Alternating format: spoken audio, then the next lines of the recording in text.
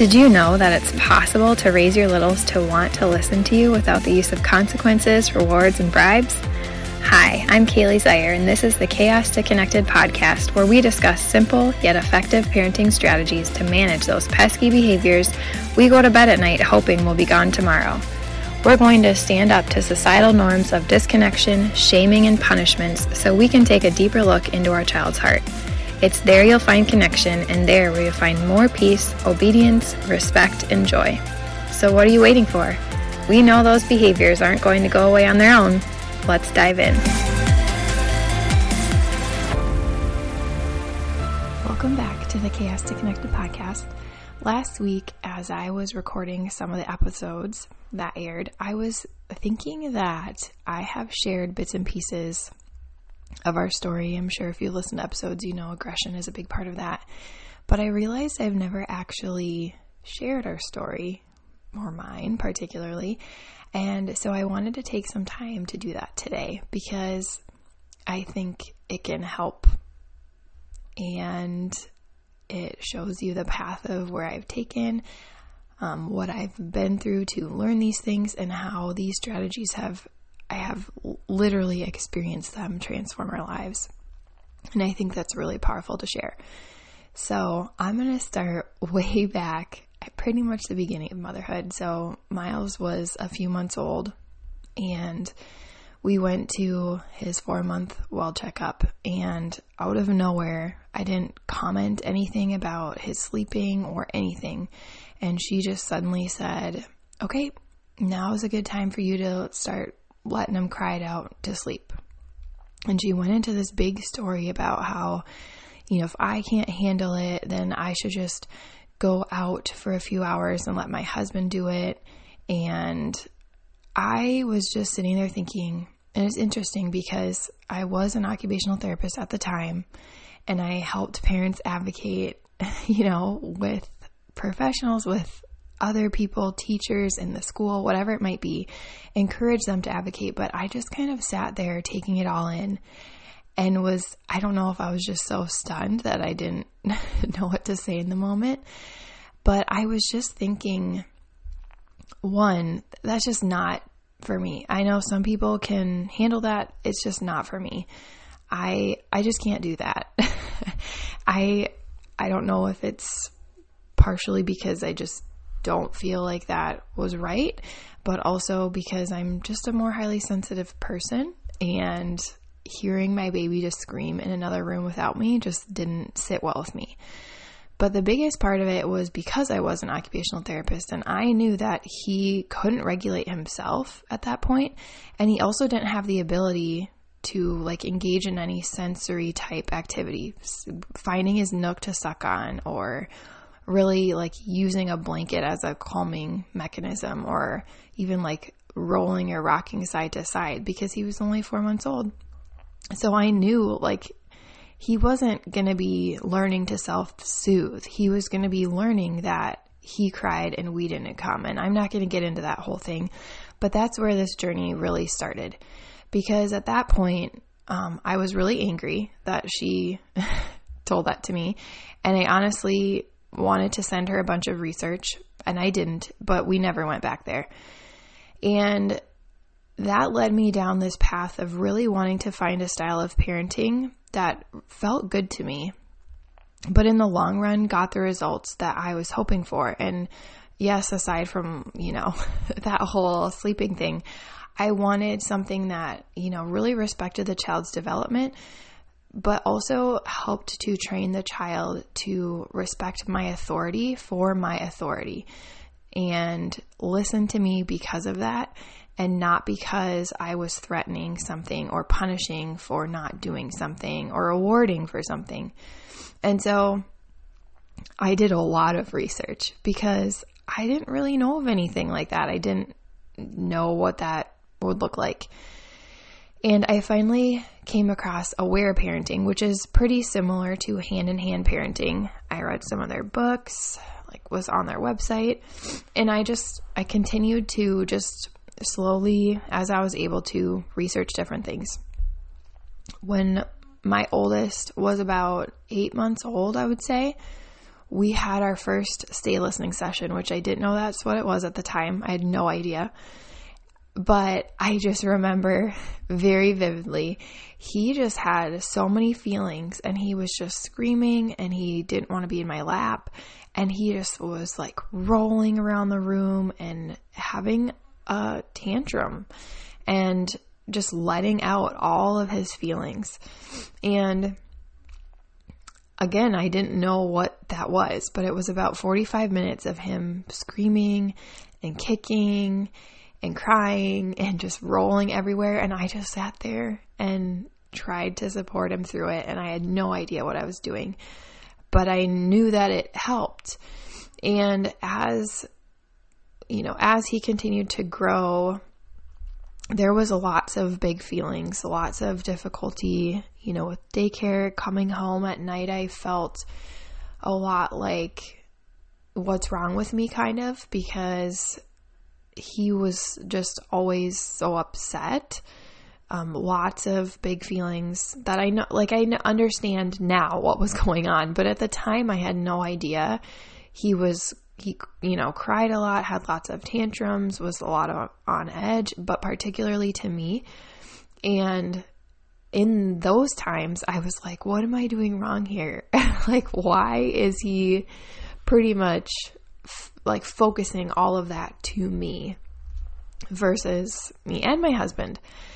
And, we just continued on, and then I found hand-in-hand parenting. And I listened to a podcast. There was 2 different podcasts at the time that I would listen to. I was doing more home care sessions, so I was driving a lot more, and so it allowed me more time to really kind of take in some of this information. And I recognized that stay listening was a big one for us, and setting limits and how that could help with feelings. And so I did that, but I didn't really implement any of the other connection listening strategies. Fast forward to being pregnant with my second child, and I just knew, ever since my oldest was born, and even before that, I had a really strong desire to be home with them. And I absolutely loved my job as an OT. I loved where I worked. I loved what I did. I loved the kids that I worked with. But I just really wanted to be the one home with my kids. I didn't want to have to bring them to daycare every day and spend most of our days apart.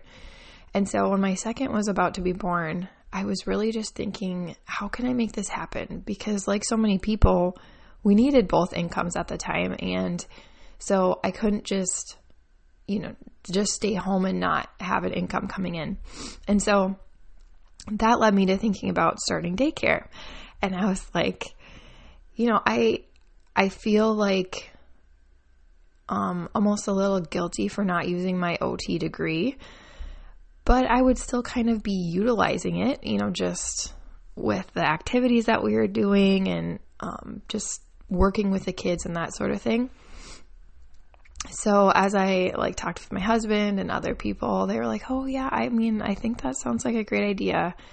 And so I went through the whole paperwork, and we ended up moving and some more paperwork, and I finally opened a daycare, and there were 6 kids total. So 2 of mine and 4 other kids. And it started out okay. And then it blew up. As in Miles's feelings. There was so much crying. And with the crying, I was okay with that because I knew how to handle it. I just listened. I sat next to him. We had it in our basement, which is just a big open floor plan. It wasn't remodeled or anything, so I had everything set up. And I could sit with him, and I could still see the other kids.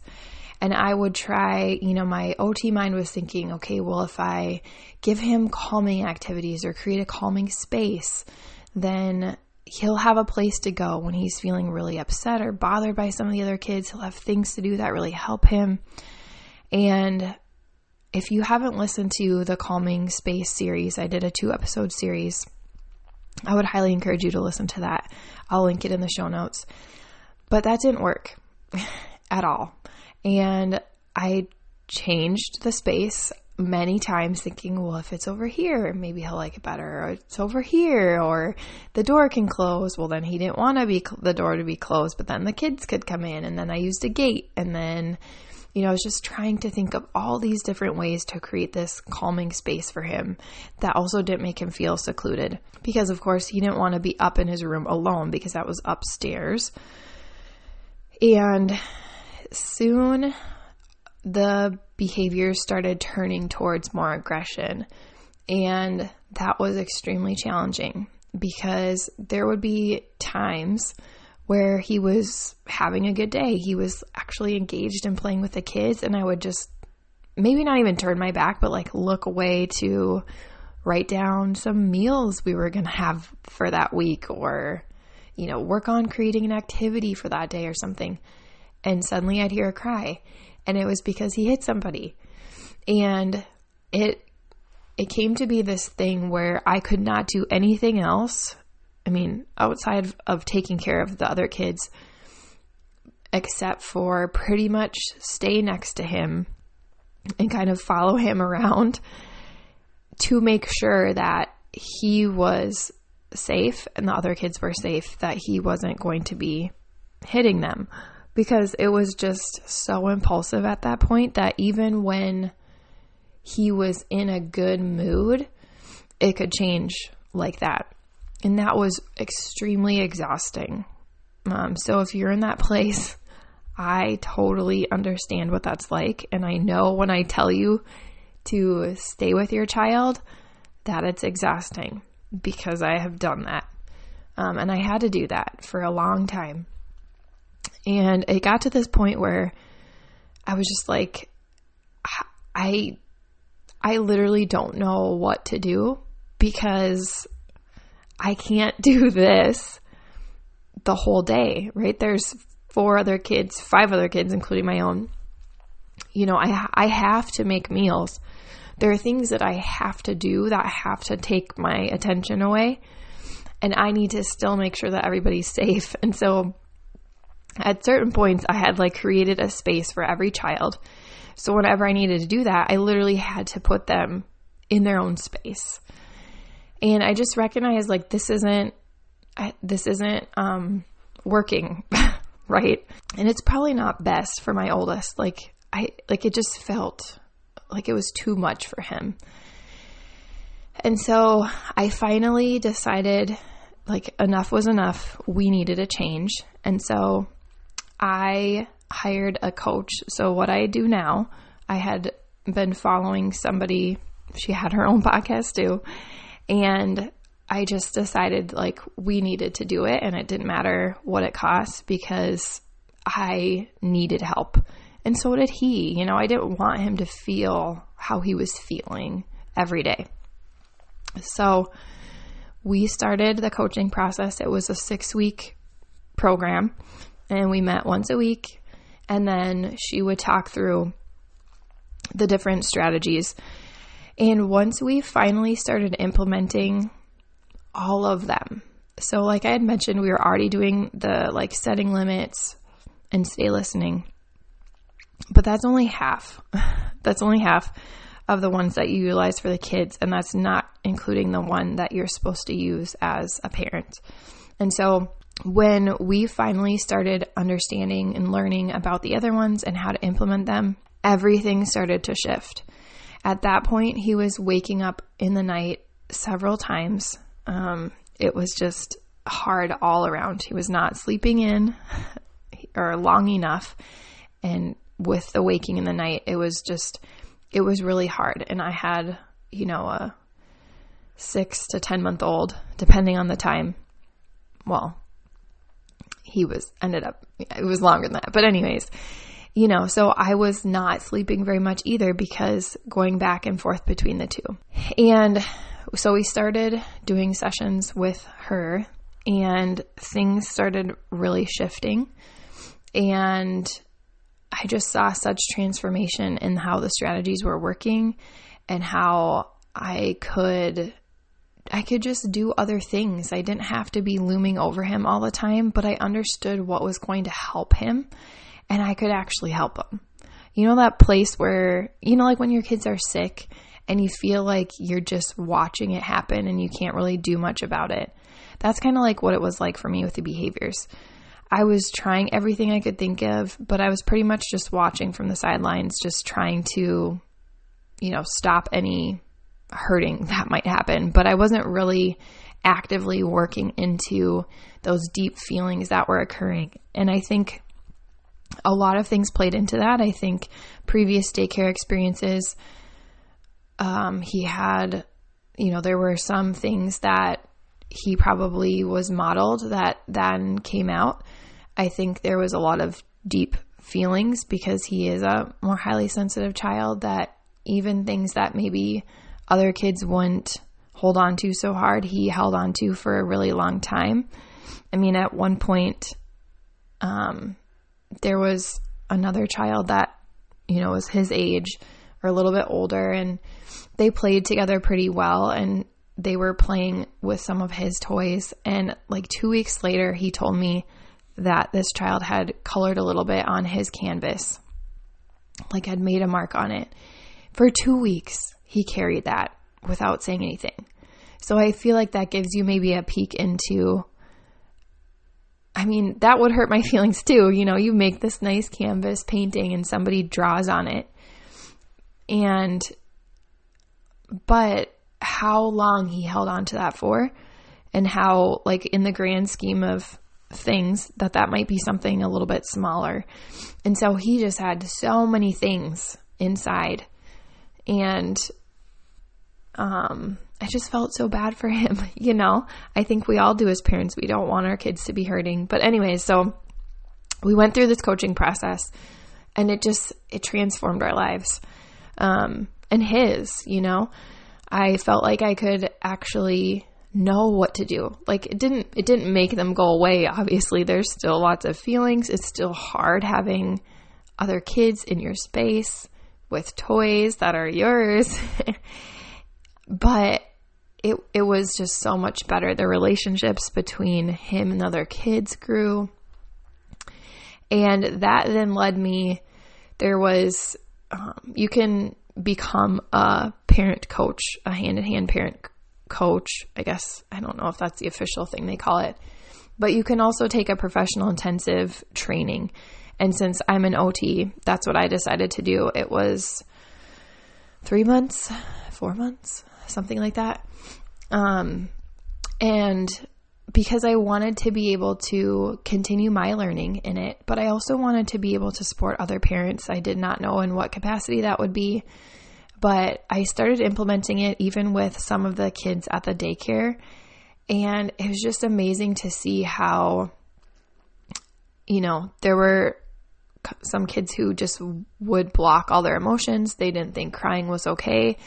And just teaching them that it is okay to cry. And, you know, them going home and if they got hurt or something or started to cry, they would tell their parents, Miss Kaylee says it's okay to cry. And it just felt like in that moment, you know, this works for not just me. Like, this can work whether you are parenting your child or whether you're a teacher or a daycare provider or an occupational therapist working with kids in sessions. Like, it can span across everything. It doesn't matter if you are the sole provider or care provider for that child. You can be working with them in a different capacity and still be providing these connection strategies to help them manage some of these big feelings that they have. And honestly, sometimes it's a little bit easier if you're a provider versus a parent, because you don't have all this experience that has created patterns. You know, for example, if you are one that hasn't felt great about crying, or you've had the mindset that crying is something that I need to help stop because it means my child is hurting and I don't want my child to hurt. Well, there's a lot of patterning then that occurs that teaches your kid you're not okay with crying. And so then you have to kind of undo that patterning. Whereas, you know, if you're a professional just starting, sometimes if you have the mindset, sometimes it's just easier to let the child cry. There's not so much of an emotional pull, shall we say, because they're not, you know, they haven't come directly from you. or your home. And so after I finished doing the coaching, I still just felt like the daycare was too much for my oldest, and we just needed a change. It wasn't where I felt called to anymore. And so, we ended the daycare, but I continued to want to pursue different ways of trying to help people with these strategies. And so, that's where I am at today. I really want to provide resources for you to recognize that a child's behavior is just communicating to you what they're feeling on the inside, because so often they don't have the words, or they don't know how to say it or process it in order to speak it to you. And there is so much about behavior that we do not understand, that we're not taught, that's not easily accessible unless you're doing lots of research, that is against what society wants to teach us about kids. And I think it creates this bubble around parenting that makes things feel, at least for me, much more difficult than they need to be, because, we're told, don't rock them to sleep.